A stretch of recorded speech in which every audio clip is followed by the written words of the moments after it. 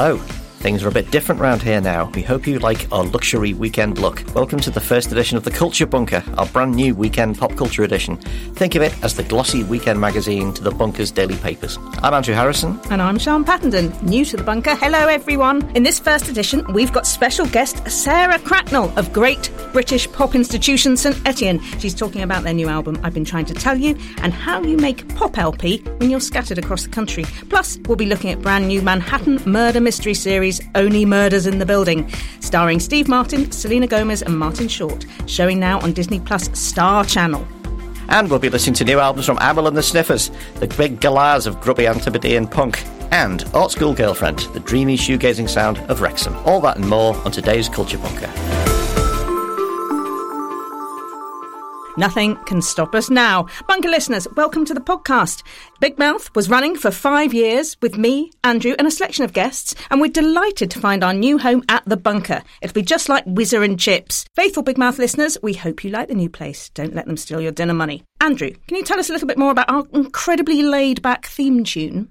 Regular Bunker listeners will know that tune and that melody, but it's a completely new Juntos mix by Kenny Dickinson, who made the original, and we've gone for a yacht rock, Pikes, 1986, cocktails by the pool vibe, because, frankly, autumn in Britain, that's what you need. We have a special guest with us we may have mentioned earlier in the show. We certainly do. She's the singer with long-established creators of couture dance pop, St Etienne. She's made sun-soaked vocals and soft harmonies her own. From Nothing Can Stop Us Now to He's on the Phone, right up to Home Counties, their brilliant homage to Middle England from a few years ago. She's helped to forge the band's distinctive sound, and today, this very day, sees the release of their new 10th album, I've Been Trying to Tell You. The Culture Bunker is honoured to welcome Sarah Cracknell. Hello, Sarah, how are you? Hello. If only the listeners could see, she's actually wearing sunglasses in the Zoom window there. Thank you for joining us. How are you and where are you? I'm in Oxfordshire. This is where I live. And I'm fine, actually. I'm really, very excited about... It's funny, I didn't wake up this morning thinking, our album's coming out today, but I keep getting messages from people, even one of my teenage sons going, congratulations, Mum, on your album. You know, it's like... That's not his voice, that's my voice. But, is it like A-level day for pop stars? Do you run out and jump in the air for a photograph? Yeah, exactly that. It is an exciting day. It's great. Album release day has changed for the years you've been doing it, hasn't it? I mean, at one point it would be like everybody needs to be in the HMV on Oxford Street signing posters, and now it's everybody needs to be in the cybersphere. Yeah, exactly. I mean, there are a lot of people sort of talking on Instagram and stuff going that they can't wait for the postman to come, and I like that. As it should be, isn't it? You know, or I used to reserve records and in a shop in Windsor called Revolution Records, and I'd go and pick them up on the Monday morning, you know, all excited. Yeah, is it in yet? It's a bit more tricky, shouldn't it? Has it turned up yet? So we're going to talk about the album in a short while, but firstly, I mean, everybody in the band is in different parts of the country now. You're in Oxford, as you just said. Pete Wiggs is in Hove, actually. Bob Stanley is in Bradford. How did you go about making this record when you are geographically distributed? Did you do it all on Zoom, like we have to do everything these days? It was a bit like that, yeah. We used to share ideas. I mean, we'd talk on Zoom about the kind of feeling of the record, what we wanted it to say, and blah, blah, blah, and our kind of very complicated concept, if you like to call it that. But with the ideas, what would happen was that Pete would send me a bit of music and I'd come up with some bits of melodies and a few words. There's not many words on the record. And we'd just share ideas, you know, and then come to edit them. So it was kind of made, you know, on a computer. In the manner of the ancient art method Exquisite Corpse, where one person does a bit and passes it on to somebody else and they fiddle with it and it gets passed around. Your complicated concept that you just mentioned, that it's an album about memory and optimism, that the time between 1997 and 2001, the Labour Party just won an election victory. It's this kind of little island of things might not be dreadful. What generated that sort of nostalgic feeling? Was it being separated from the rest of the band and having to do it through a little window like this? I think there is an element of that, and it's about thinking a time you remember that was optimistic, fun. It seemed like a great thing was happening, and it's about how your memory gets skewed over time. And I think we'll probably look back on the last 18 months, 2 years with that same kind of feeling. You know, there's some bits of being locked down like that I really loved, you know, like the very first bit. Obviously, I think everyone kind of liked the first bit. Yeah. and did a lot of making bread and stuff like that, and hanging out with the teens and watching box sets and stuff. And but yeah, I'll probably just remember those bits in a few years' time, and not all the cruddy bits. But yeah, it's about memory and how it gets mixed up in your mind, basically. Well, we're going to have a listen and a bit of a chat about it more in a minute. But who else is joining us today, Sean? Funny you should mention. John Mullen is a TV producer and director who's made everything from The Art of Russia and The Battle of Stonehenge to Kenneth Williams in his own words and Tony Visconti's Unsigned Heroes. He's very much our sort of culture bunker chap. He's also a veteran of Select magazine, which long-time listeners will know is where Andrew and I first met. Oh, sorry, started working together. Hello, John. Welcome to the Culture Bunker. Good afternoon. It's lovely to be here and lovely to hear about St. Etienne. As an arts TV guy, why does TV find it so hard to talk about pop culture like the way we do on this show?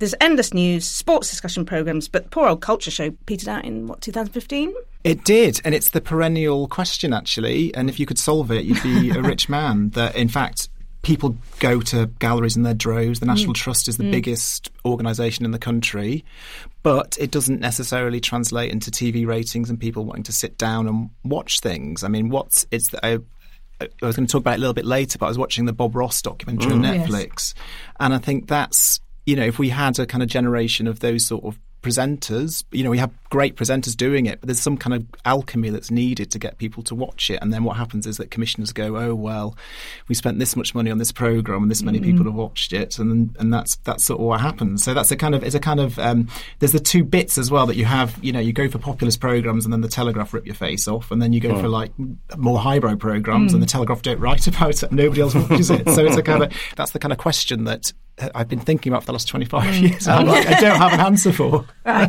Does it get compartmentalised, though? So Jules Holland is going to do the music and he's the only one allowed to do that sort of music. Well, there's a kind of they have budgets, basically, and they say, well, that's our live budget. And so I was just listening to another podcast about the decline of Top of the Pops. And so what happens, especially at the moment where things are so fragmented and, people there isn't the kind of shared communal listening experiences, it's hard to sort of translate that into television programmes. I mean, there's really, really weird anomalies. So, for example, BBC Two did a documentary about One Direction that nobody watched, and Channel 4 did one 3 months later that got millions of viewers. And that's people are like in the BBC Music going, what did we do wrong? Because you don't associate BBC Put it with on BBC Two. No, but that's really, there are really odd things about viewerships and things like that. But I mean, I have worked on things that have had big ratings, but it was very unexpected. The biggest thing I worked on was Dan Cruikshank Around the World in 80 Treasures. And that got like nearly 4 million viewers. And that for us felt quite niche. It's like Dan going to like bits of Syria to look at a stone that's like he thinks is very important. And we thought it was worthwhile and great. And that did great business. Before we talk more about St. Etienne and the allure of the late 90s, a reminder to new listeners and long-time followers of the old Big Mouth show alike, sign up to support The Bunker on Patreon and you'll get all of our shows a day early without adverts, plus smart merchandise too, and extras like our star guests choosing their favourite records of all time. That's the Culture Bunker at the weekend, our weekly politics panel show on Mondays for Patreon backers, and shorter bunker dailies on everything from edible insects to the joy of fonts. Big Mouth emigres, you will enjoy the interviews with police manager Miles Copeland and also former Home Secretary Alan Johnson, who made us a mod playlist, which was quite nice of him, I thought. Search Patreon Bunker Podcasts to find out more. Now let's go back to the late 90s as excavated by Bob, Pete and Sarah. What will we find there? Here's St. Etienne with Penlop.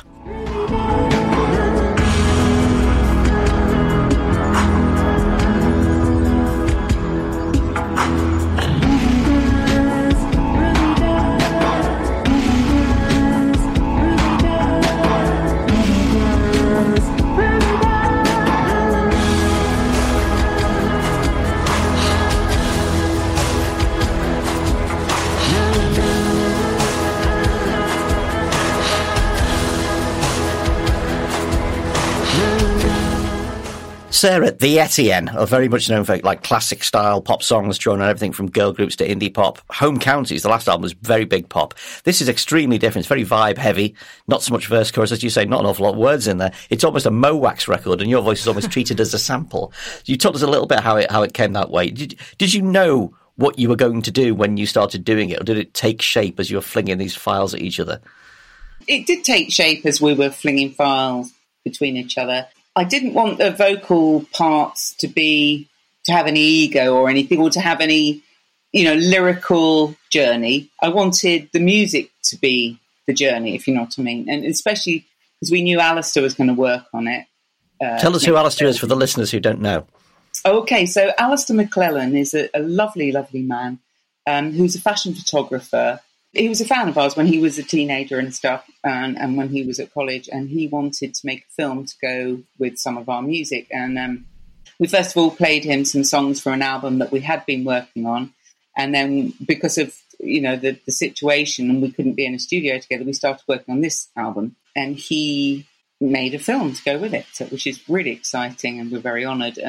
But yeah, I wanted the vocals to just be part of the music and not like song structure, Did you have to give up a bit of ego there? Because there's not going to be like Cracknell spotlight moment banging out who do you think you are when this one is turd?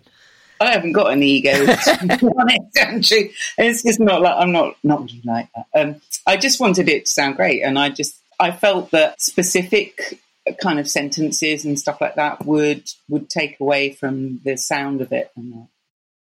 I remember you guys saying that the most annoying thing people used to say to you was, we really like your remixes. And you'd go, what, you mean when people took our records and made them better, or fiddled with them? But this is actually, you've done your own remixes. You've kind of dismantled yourself. It feels like a late 90s dub of you. Was that something that you wanted to do, or did it happen kind of by accident? A bit of both, probably. I mean, I've always said, I don't know who you're quoting, it wasn't me. I've always said I love remixes. Right. Might have been Pete or Bob moaning. Probably. Maybe. I love the idea of someone taking something and making something new out of it. It's like recycling, And that's, I feel, what we've done with this record. So we've taken some songs, records from the late 90s and made something completely new out of them. It is interesting, though, that like there are particular tracks. I think there's Natalie Imbruglia in there or something. There's a bit of Natalie Imbruglia. And the idea that the music of the time sort of absorbs the political meaning and the feeling of the time. So you get this kind of like a cubist take on the early years of Tony Blair, his early cooler years. That period, you said that you think we're going to look back more fondly over the past year of lockdown. Do you think that time, sort of 1997 to 2001, it's quite an unloved period, isn't it? It's not really thought about very much. What did you want to say about it or dig out about it? I think it was just we wanted to look at how optimistic we were. Mm-hmm. I don't know if you were, but I thought, oh, this is great. We've had 18 years of the Tories and blah, blah, blah. Yeah, that'll never happen again. Hooray. No, exactly. And I think it was looking back at that and how it isn't exactly as we thought it was going to be, from that point onwards. It's about optimism and stuff. And it's about, because of that, it's about youth, I mean, I wasn't that young, but I was youngish, younger than I am now. And I was optimistic, Yeah. I was optimistic. And so that's why I think, sorry to keep going about Alistair's film, but I feel very much that the record and the film work so well together, because the film is very much about that kind of youthful optimism and lazy days, doing fun stuff when you're bored, when you're young. Yeah, I think I was optimistic for a while, and then it doesn't quite pan out how you imagine. John, you quite enjoyed this record, didn't you? What did you think? I adored it. Yeah, I mean, it's such a pleasure to hear a record which completely. I was basically getting a train to Somerset. I was listening to it in the perfect bucolic surroundings. And it was funny reading about the concept, like the late 90s thing, because one of the things I was writing about Select was sort of like Seafeel and Mogwai and sort of deconstructing music. And that, for me, like listening to Broad River, that sounds very much like it kind of has that kind of pace that those early Mogwai EPs had, where it's sort of all just very beautiful, but there's sort of something unsettling going on. And I love the fact, with the, say, Etienne record, you have to read the notes and read around it. Like, I love the fact that the bird song, which, it sounds really beautiful, is from the Big Brother house. Right? when they turned, when they used to turn off the sound, that's where. There's a whole little. My brain's pinging with notes, and then the fact, because I've been a fan since Foxbase Alpha, and that's how I got into John Savage through, say, Etienne. And now you've got notes by like Owen Hatherley, who I love as well. So for me, I just think it's a record that I've been listening to nonstop for 5 days, but I need to keep revisiting and hearing things, and what you're doing with the voice as well. It's all part of the texture of the record. So it's sort of it's very, it's just surprising and beautiful. And, I sound like I'm just saying this because you're here, but it's not. I just have been sort of raving about it. Yeah. So. She smiles. She's in Oxford. You can say it's rubbish if you like. If you like, you can't get yet. You do get quite a lot of value for money from the Etienne, don't you? You get sleeve notes, pictures, double packs, and all the rest of it, and the film with the new. I've got to go and see the film as well. So it was on at the BFI, but it's out now, isn't it? So I can go and buy the DVD. So I'm really looking forward to seeing that as well. Sean, what did you think? I've been hammering it. I absolutely love it. You know that thing of you when just before you put something on, you think, I just really hope it's good. Yeah. And you don't know. That's that amazing minute where you just don't know until you... And I'd heard the single, and it's actually perfect for everything. John's saying that he's listening to it in bucolic countryside. I was just walking down a London street and it started raining on Wednesday, really loud in the earphones, and it worked so well. I just think it's beautiful. I think it's one of my favourite albums of the year. I absolutely love it. And it's one of those things, because I've hammered it, I know it's going to remind me of this time. And that's quite special, that it reminds me of before, but there's also something of this is really embedded in where we are now, which is quite exciting when you really do listen to something again and again and again. Thank God our first guest on the Culture Bunkers made a good record. We don't have to pretend that it's good. It really is good. Which we never do. We never do. No, we wouldn't do that. No. We're detached and No, I really love it. I really, really love it. So, Sarah, another thing in the late 90s thing is that this is the kind of decadent period of Britpop. All the great bands like Pulp and Blair and yourselves are having kind of identity crises or moving away from the kind of original Britpop ideals, because there wasn't an original Britpop sound. But the others are kind of falling into cliche and becoming, it's like 4 boring lads with 4 boring haircuts and 4 boring guitars. The music you draw on from that time is very different from that sort of dog-end Britpop stuff. Do you think we're going to reappraise that period and forget about here's the big string-driven ballad and maybe look at the stranger music at that time?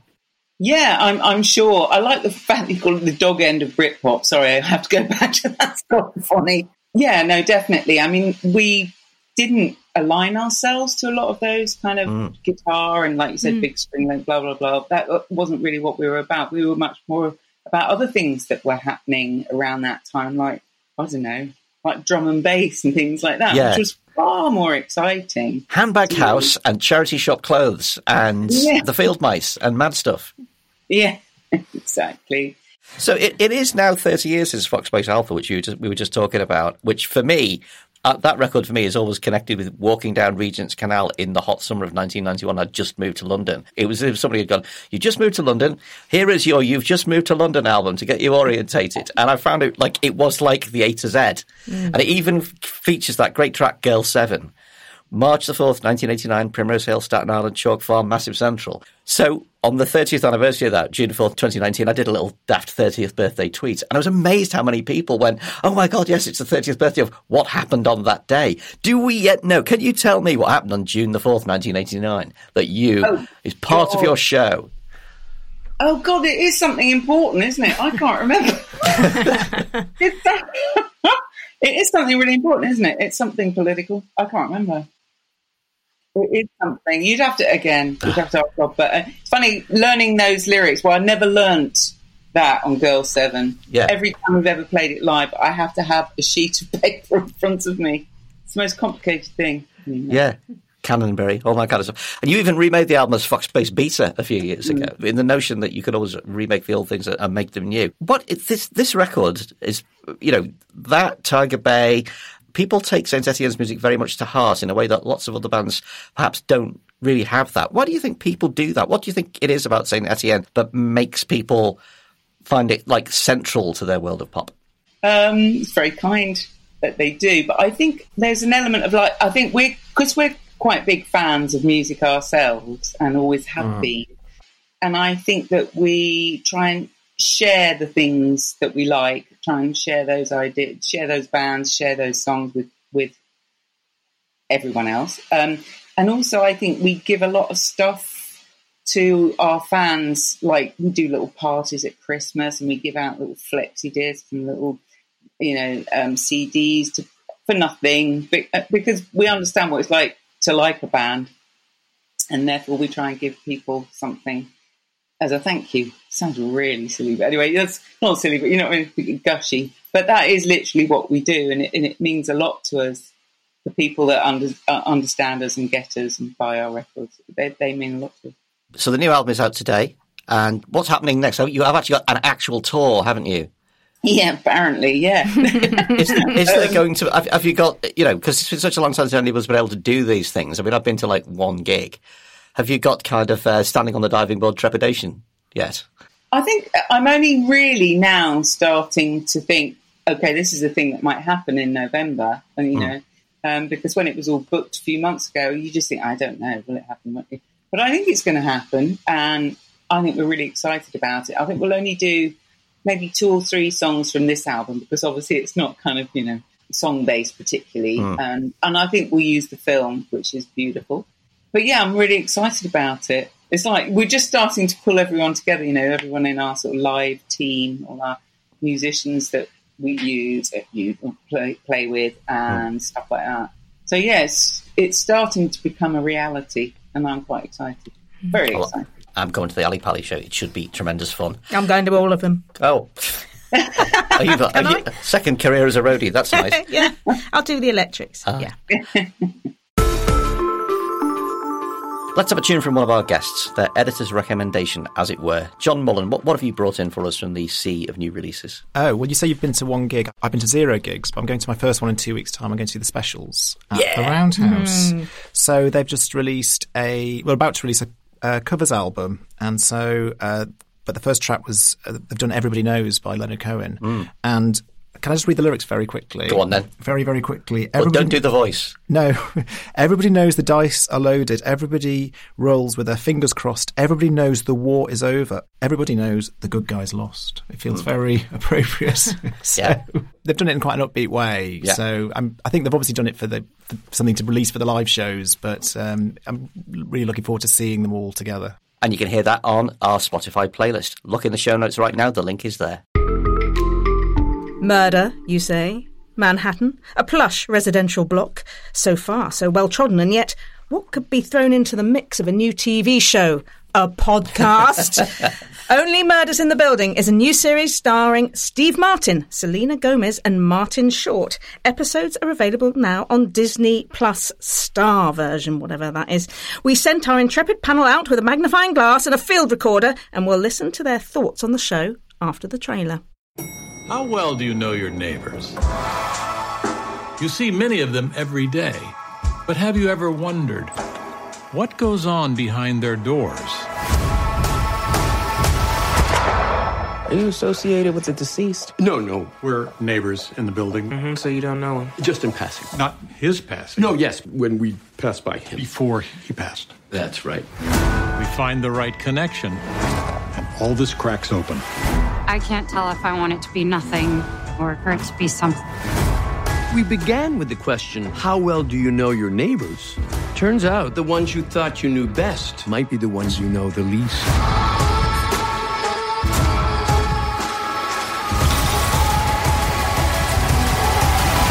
Every true crime story is actually true for someone. And this is just occurring to you. I think we should just hit him with the charm. Good. Excellent. So I'll take the lead on this. Excuse me? Well, I can turn on the charm. Is it on now? It's warming up. Sarah Cracknell, I'm going to start with you. Only Murders in the Building is based around true crime podcast fans who both investigate a suicide and start a podcast about it. Not complicated at all. What were you expecting? I didn't know what to expect, to be honest, because I actually didn't read anything about it. I just pressed play and started watching. And the first episode is really brilliant. And it's so beautifully shot and everything as well, and beautifully lit. A lot of, high kind of production values. And I know about kind of crime podcasts. My friend told me to listen to some. I think I listened to Serial for a while and stuff like that. But it's brilliant. I think I watched the first 3 episodes. I don't know if there's a 4th yet on Disney Plus, but I watched the first 3. And I can tell, I think I'm right, in that it's going to go further. There's a lot of things that are going to be revealed about each of the 3 characters. Like, obviously, we know Selena Gomez. No, actually, I probably shouldn't say too much, should I? For someone who hasn't seen it. Anyway. There's a bit of a story going on with her, shall we say? Yes, exactly. There's a bit of a story going on with her and the person who was murdered in the building. And I'm yet to see whether there's a little bit of a story going on with the Steve Martin and Martin Short characters. I think maybe there might be. I don't know, because I haven't seen them, but I really liked it. I loved it. So Steve Martin and Martin Short are actually in real life long-established pals, and they know how to play off each other. Does that come through in this, the comic element, as much as the entertainment?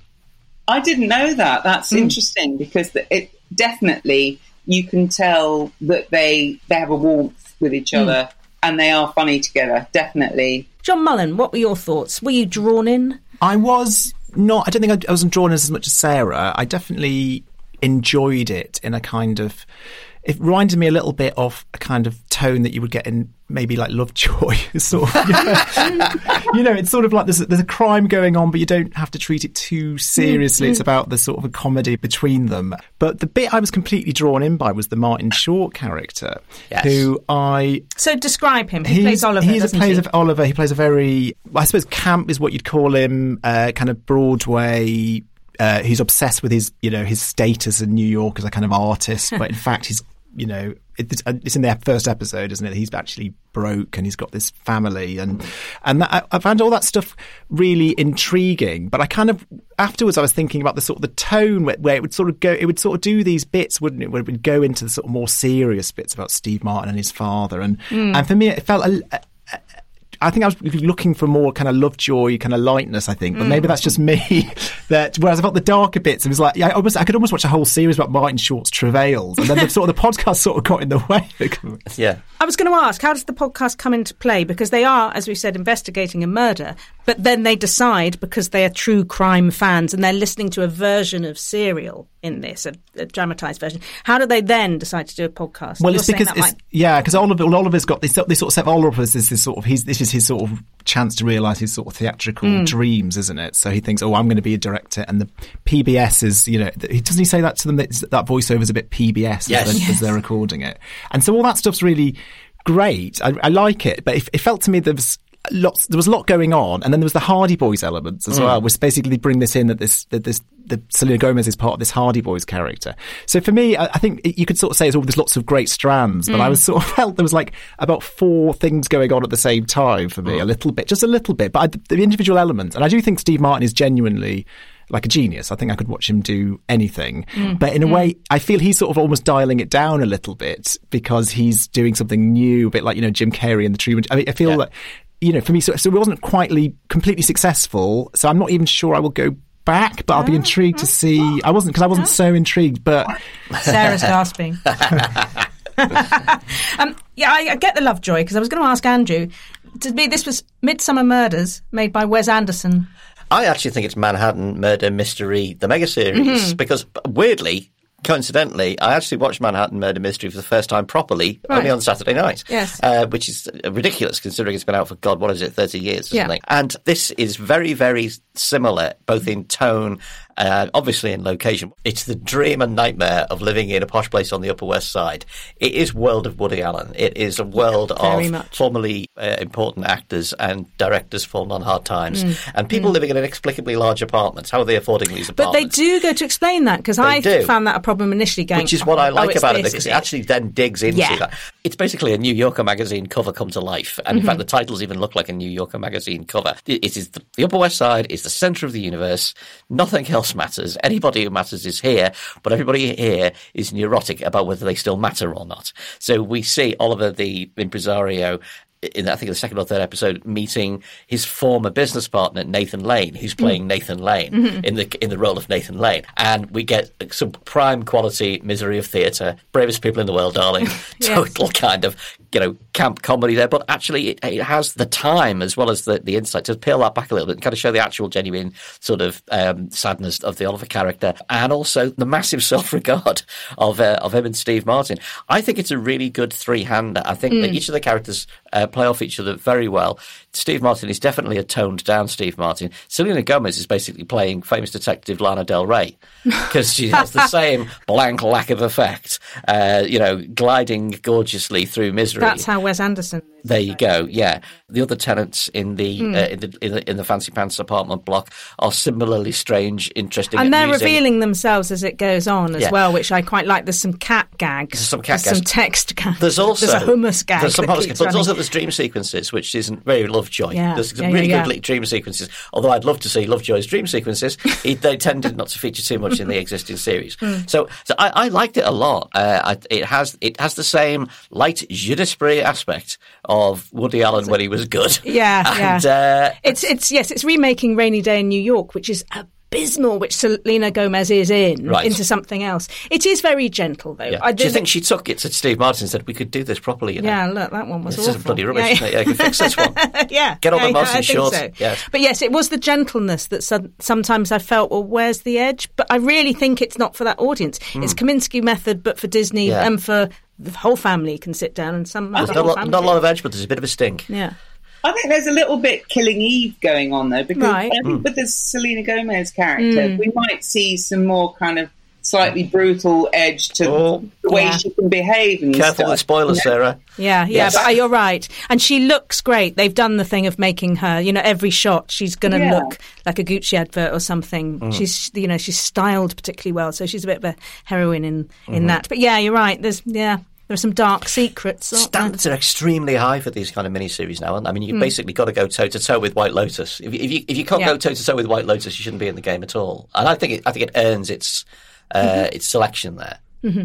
We hoovered it up. We absolutely I binged that one. I am waiting for the next one that we don't know when it's going to. I've got to say though, some well-observed podcast gags in there, like the fact that they're making the podcast in a broom cupboard, and Steve Martin's like, "It's so hot in here, I can't think." Anybody who's ever made a podcast, we're doing it right now. It's hot as hell in here, isn't it, Sean? And it's cramped. It's cramped and hot. Yeah, we suffer for the listeners.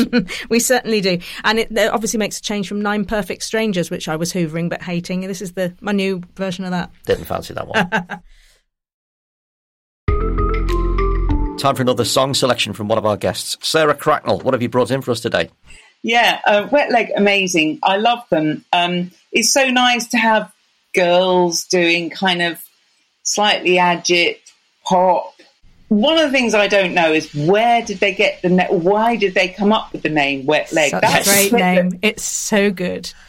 Oh, go on, tell me, Sean. Why? I don't know. So good. I just think it's a really good name. I can't say any more. It's far too rude. Oh, okay. Yeah. Is it rude? Oh, of course. It must be. Anyway. Well, carry on about the music. Maybe they spilt the coffee on a train. I don't know. Yeah, and I love the video. I love the fact they come from the Isle of Wight. It's one of those, it's a bit like that thing of, I don't know where I came from, or that thing that Alice is doing with us. Sorry to keep going on about our record and our film, but is that, if you're born and brought up somewhere where there's not, I know it's quite an artistic island, the Isle of Wight. I know there's a lot of artists and things like that, but musically, maybe it's not as vibey as, if you grew up in London or something, or Manchester. And I love that out of a little bit of boredom comes great creativity. And I love it. I heard it on, I think first of all I heard it on Six Music. And then suddenly, I think it's on Radio 1 now, isn't it? It's like everyone loves Wet Leg now. I feel like I'm a bit late to the party, but it's brilliant. And you can hear that on our Spotify playlist, so go straight to the show notes and listen to it right now. Now, we have 2 new records for you. For starters, Amel and the Sniffers are Australian punk rockers. You may remember singer Amy Taylor did a track with Sleaford Mods on their last album. Also with Viagra Boys as well, she gets about. They released their second album, Comfort to Me, today. We gave it a listen. Plus, Art School Girlfriend, a.k.a. Welsh multi-instrumentalist Polly Mackey. She releases her debut, Is It Light Where You Are? Shoegaze Electro, which is perhaps as far away from punk as you can be. A little bit of admin. Music licensing for podcasts is tightening up the man, which means, unfortunately, we can't play you as many clips of music as we used to, but we will put everything in a Spotify playlist, which you can find in the show notes on your app. So here's Amel and the Sniffers with Security. I stuck with you with all of my bullshit. I covered myself in distractions, colors and patterns. You couldn't say the real me. I wanted to save you. You're stupid. I'm fast. I'm not looking for trouble. I'm looking for love. I'm looking for love. Will you let me in your heart? Let me in your heart. Let me in your club.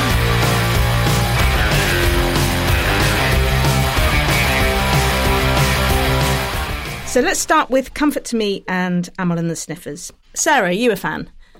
It's one of those things I listen to. I managed 2 songs at first, and that almost the phrase that kept coming into my mind was that I couldn't eat a whole one. I know. Yeah. And I liked it. It's just, I suppose it's just not necessarily my thing. But I like her, and I like the idea of it, and it's just, I don't know. Sorry, it's just not absolutely my thing. That's absolutely fine. There are 13 songs on this. They're not immensely long, but because there are 13, maybe that's also why you may feel that you're just getting something. I think I managed about 6, and then I just didn't finish it. So I didn't finish my homework. The dog ate it, and not to worry. John, you say you've been listening to this on repeat. I have. I definitely take Sarah's point on, though. It's definitely an album, best in short blasts. I mean, they go in with that, the opening track, Guided by Angels and Energy, and it goes in at such a tempo. You think, do I need, you almost don't need any more, do you? You're just shouting energy and anger and all these buzzwords. But there is something, if you go back to it repeatedly, there are a lot of melodies that do sort of get stuck in your head, and it has got this sort of, I find it a lot with, it's obviously drawing on kind of American hardcore and Black Flag, but it's very clean, and her vocals are pushed up really high, so she's really engaging, and so the melodies do get stuck in there. But I find it, I definitely agree that it's an album you should play like 3 songs off, and then sort of get your energy blast and then go back to it later on. I was looking, one of my favourite bands are Minor Threat, the first US hardcore band. Yeah. Do you know how much in total recorded music they released? It's going to knock me a lot, is it? 47 minutes. Really? That's on it. How many albums? There's about 4 EPs. Every song's like a minute, and it's Great. like, that feels to me like perfect in a way. You don't need. Do you need 13 songs of this? Not really. That's what every song should be like 2 minutes long. So yeah, we're all busy people. I think that album is like approaching for like the whole what Minor Threat did in their whole career, on one record. So that's brilliant. Yeah. Amy says all 4 of us, which is the band, obviously spent most of 2020 enclosed by pandemic authority in a 3-bedroom rental. Can you feel that, Andrew Harris? Well, pandemic authority in Australia is even more severe than it has been here. I mean, they've locked the entire country off. Yeah. And this is where they wrote the album. Yeah. I think you can, but I think it just accentuates and revivifies, perhaps, the raging teenage angst that's, I don't know if she's clearly not a teenager anymore, but she's clearly fully inhabiting it, that this record is about. This is not my kind of thing. That said, I did really enjoy it. I think they're a really good thing. They are noisy, but also quite clever beneath the noise. John's right. It's really beautifully produced. It almost feels pop. I thought so. Manages to be noisy as hell, but very, very easy on the ear. Yeah. She's a brilliant central person singing in a completely unabashed Australian brogue, as loud as you like. And what I found interesting about it was, for all the, hey, you, fuck the man, fuck authority, it's packed with healthy messages about life and society, including the dangers of walking home alone as a woman. Yes, which she looks at through, I'm going to stab you if you get anywhere near me. Fair point. And a hilarious tune called Maggot. Yes, it's a love song, isn't it? A love song called Maggot. But male entitled was, hey, Maggot, stick your maggot in me. Yeah. I was like, okay, fine, I get where you're going with that one. Song title of the year, Don't Need a open brackets like you to love me, close brackets. Song title of the year so far. Yeah, it's the Karen Carpenter of punk, isn't Certainly it? is. And the closing track, Snakes, which is, it seems, I'm guessing the snakes are metaphorical, but the idea of being assaulted by, it's probably closer to home in Australia, isn't it? Yes. You're more likely to spot one than here. The track we played, Security, which I'm going to have to paraphrase. Hey, security, let me in your pub, I'm just looking for love. I can almost hear Natalie Imbruglia singing that. Yeah, there's a real sweetness to it. There is. This is, I think, why she's such an engaging person, because she's not just a kind of nihilistic bollocks to everything kind of Sid Vicious knockoff. Yeah. There's stuff is going on here, and God, if only Select was still going, we'd have her on the front, wouldn't we? She'd be and posters. Yeah, and right. get her on the phone alongside Sarah. Yeah, of course. Women in Rock special. Hey, you. Women are always in rock. Yes. Thank you.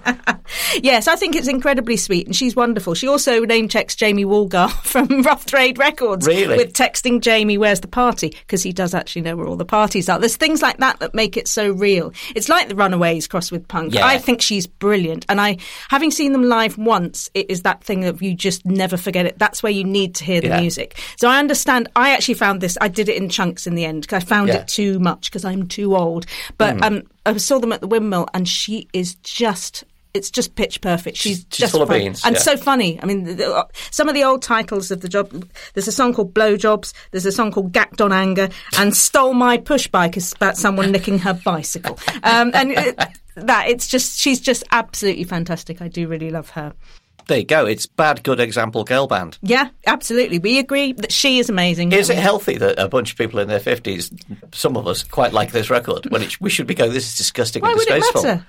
We should Stop being modern. You can like what you like. Oh, okay. Sure it is. Right, we're going to move on to the gentler musical slopes of Art School Girlfriend. Out this weekend, Is It Like Where You Are comprises 10 songs which detail the end of a relationship and a move to a new city. Yes, it's a breakup album. Andrew Harrison, were you aware of Art School Girlfriend before this album arrived? No, I was just intrigued by the concept. She's called Art School Girlfriend because she's got an art school girlfriend. I think she had one. She had one. She might have a new one now. This is LGBTQI shoegaze. And it works tremendously well. There's loads of swathes of washing electronica washing around all over the place. Extreme subtlety in the arrangements, but also the kind of mega grandeur of the My Bloody Valentine end of the Chemical Brothers, maybe, with a voice that is very lovely to listen to and quite Tracy Thorny and extremely evocative, I think. How much of Wrexham is in this, I have no idea. But I just thought it sounded very, very original and beautiful, and actually, in a weird way, slightly connects to the Etienne's new album because there's quite a late 90s remix by C. Feel. Yeah. You know, here's the Aphex Twins 26 mixes for cash going on here, I think. Yeah, Slow Diver in the Bar, aren't they? Slow Diver in the Bar, yeah, too, right? Sarah, what were your thoughts? Yeah, I mean, there's not a lot more to say apart from what Andrew said. I really like her voice. It's got that kind of the same sort of tone as is it London Grammar? They called London Grammar? Yeah, she's got that kind of tone, which I really, really like. And doing her own thing. And I'm imagining she does pretty much everything, I'm guessing. I haven't read any interviews with her on that, but yeah, from what I've read, she does do. It's all her. Yeah. Which is brilliant, and I will champion that all the way. You know, I make Pete do most of my stuff, but hey. These are big times for lady-led electronica, aren't they, Sean? Yeah. They are. You've done it. You've done women in electronica. I'm championing women. I'm championing women, Sean. Stop being horrible to me. No, like Kelly Lee Owens is really good. Just really good. Yeah. But it can't just be bald blokes forever. No, and it won't be. Before listening to this, I really did think this is not going to be my cup of tea. It's going to be the lower end of Cat Power. Someone's going to be mumbling. They're going to be sitting with their back to the audience if you ever see them live, and it's going to be so embarrassed and ashamed of itself. And I love this. I just, a couple of songs in, you go, well, I'm not sure. And then you get these monster emo choruses coming out of something that actually is really beautifully toned, really textured, and something as 10 songs, then they could all sound the same. Because they're made with in the same studio with the same equipment, and yet there is so much movement within them, and there are pop songs underneath, a bit like Amyl and the Sniffers, I think. That I just hoover this up as well. It's just beautiful. And you're saying there is a St. Etienne, there is a thing about this is evoking something rather than being literal. It's a breakup album, but you don't have to be sad to listen to it. I thought, I'm not breaking up with anyone at all, and I think this is absolutely glorious. I was really, really pleasantly and wonderfully surprised. I think the thing to do is to put Amyl and the Sniffers and this into a single playlist and just put it on shuffle. So you'll be taken out. So taken out of yourself and then brought back into yourself. It will be like Pomodoro technique. So do 20 minutes of Art School Girlfriend to concentrate, and then you get 3 minutes of Amyl to get you out of it, and then back in again. Or what's that peptathlon where you've got to lift weights and then you've got to go and play chess or something? It's that sort of thing. You run 100 metres and then reassemble a wristwatch or something. One of my favourite facts is that the videos are made by her long-term collaborator, and he's called Tom Dream. Ooh, great. Of course he's called Tom Dream. Real name. It's just like, isn't that wonderful? So we're giving this a hearty thumbs up, aren't we? I thought it was fantastic.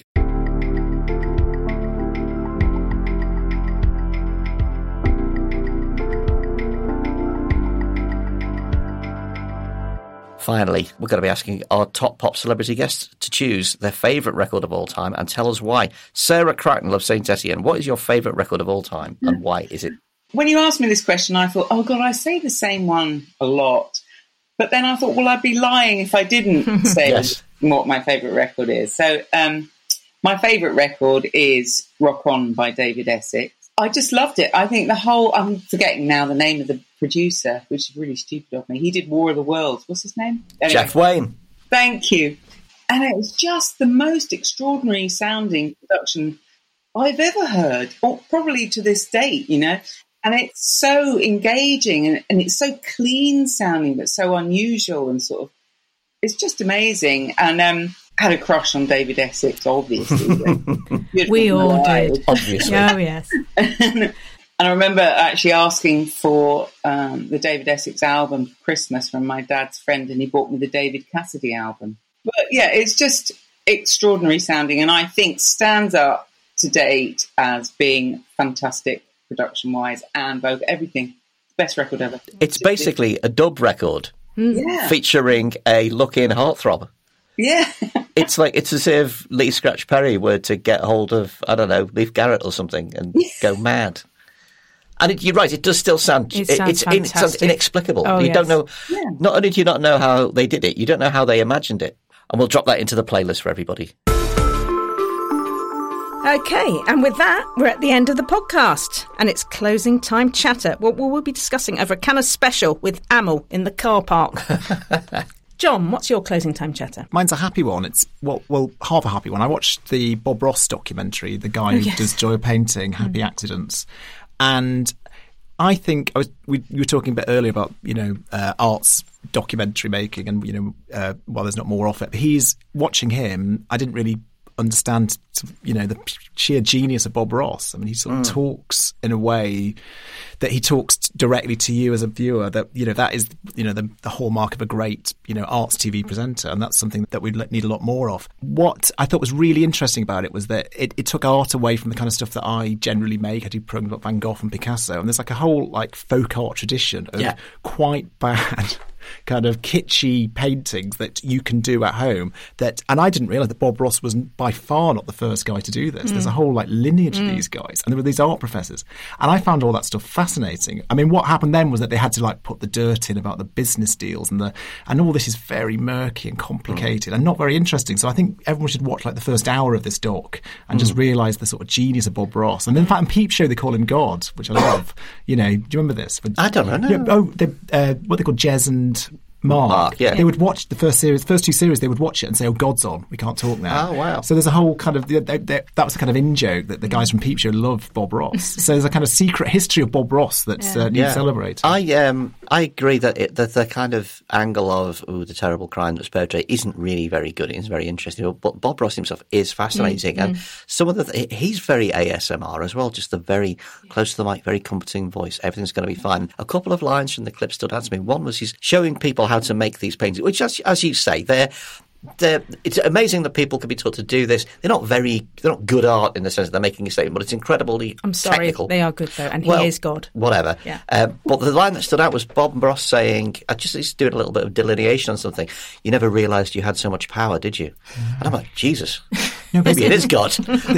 There's one amazing bit where he's doing a slightly darker painting and he's talking about the death of his wife. Oh, yes. Yeah. It's one of the best arts people. I mean, because I used to do a little course for radio people on arts presenters, and I teach a bit of Kenneth Clark or what. I would use that. That's astonishing. Yeah. It's astonishing, isn't it? He's basically bringing the death of his wife into art, and it's not uncomfortable. He's just there. But it's a human connection that maybe you don't get by somebody standing there going, in 1801, the whatever. Absolutely. It's what Jeremy Deller does. Jeremy Deller is like folk art. It's like interesting folk art. So I think they'll watch the first hour and then it's like Godard said about Lost Highway. Watch the first hour and then just walk out, just stop.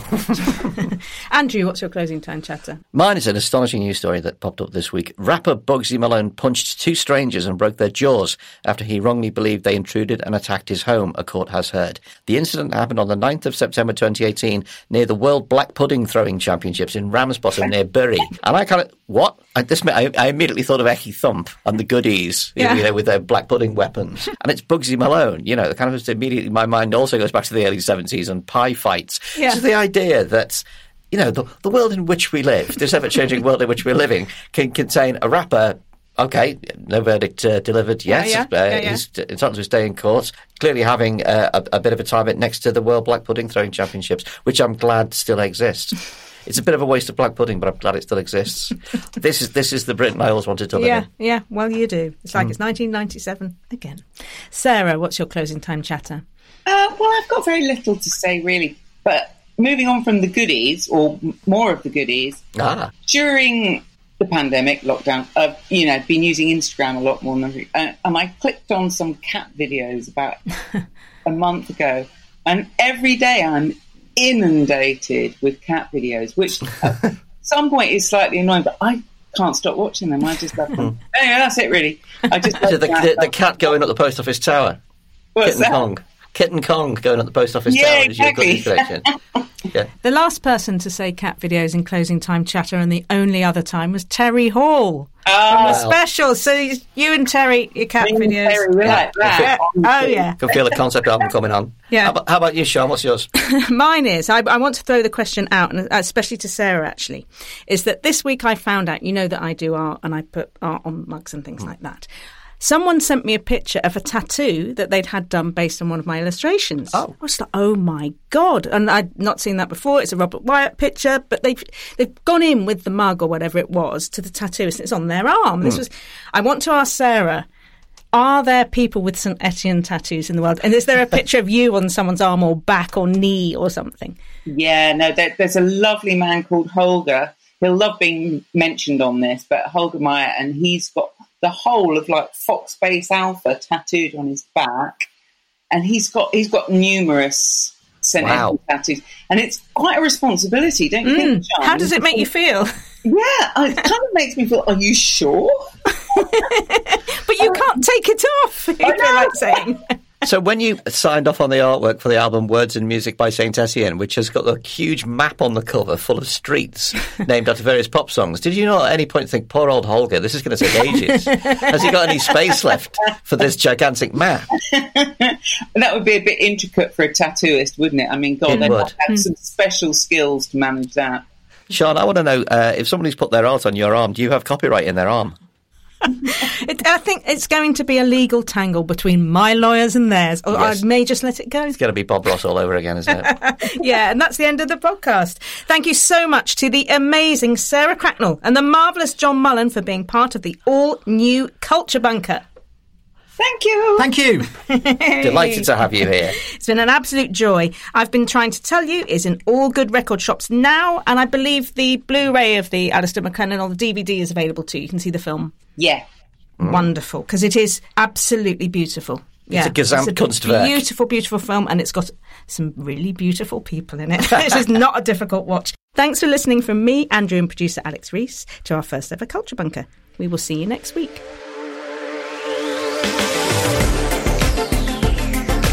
The Culture Bunker was produced and presented by Andrew Harrison with Sean Pattenden. The assistant producer was Yelena Sofronevich. An audio production was by me, Alex Rees. Theme tune by Kenny Dickinson. The Culture Bunker is a Podmasters production.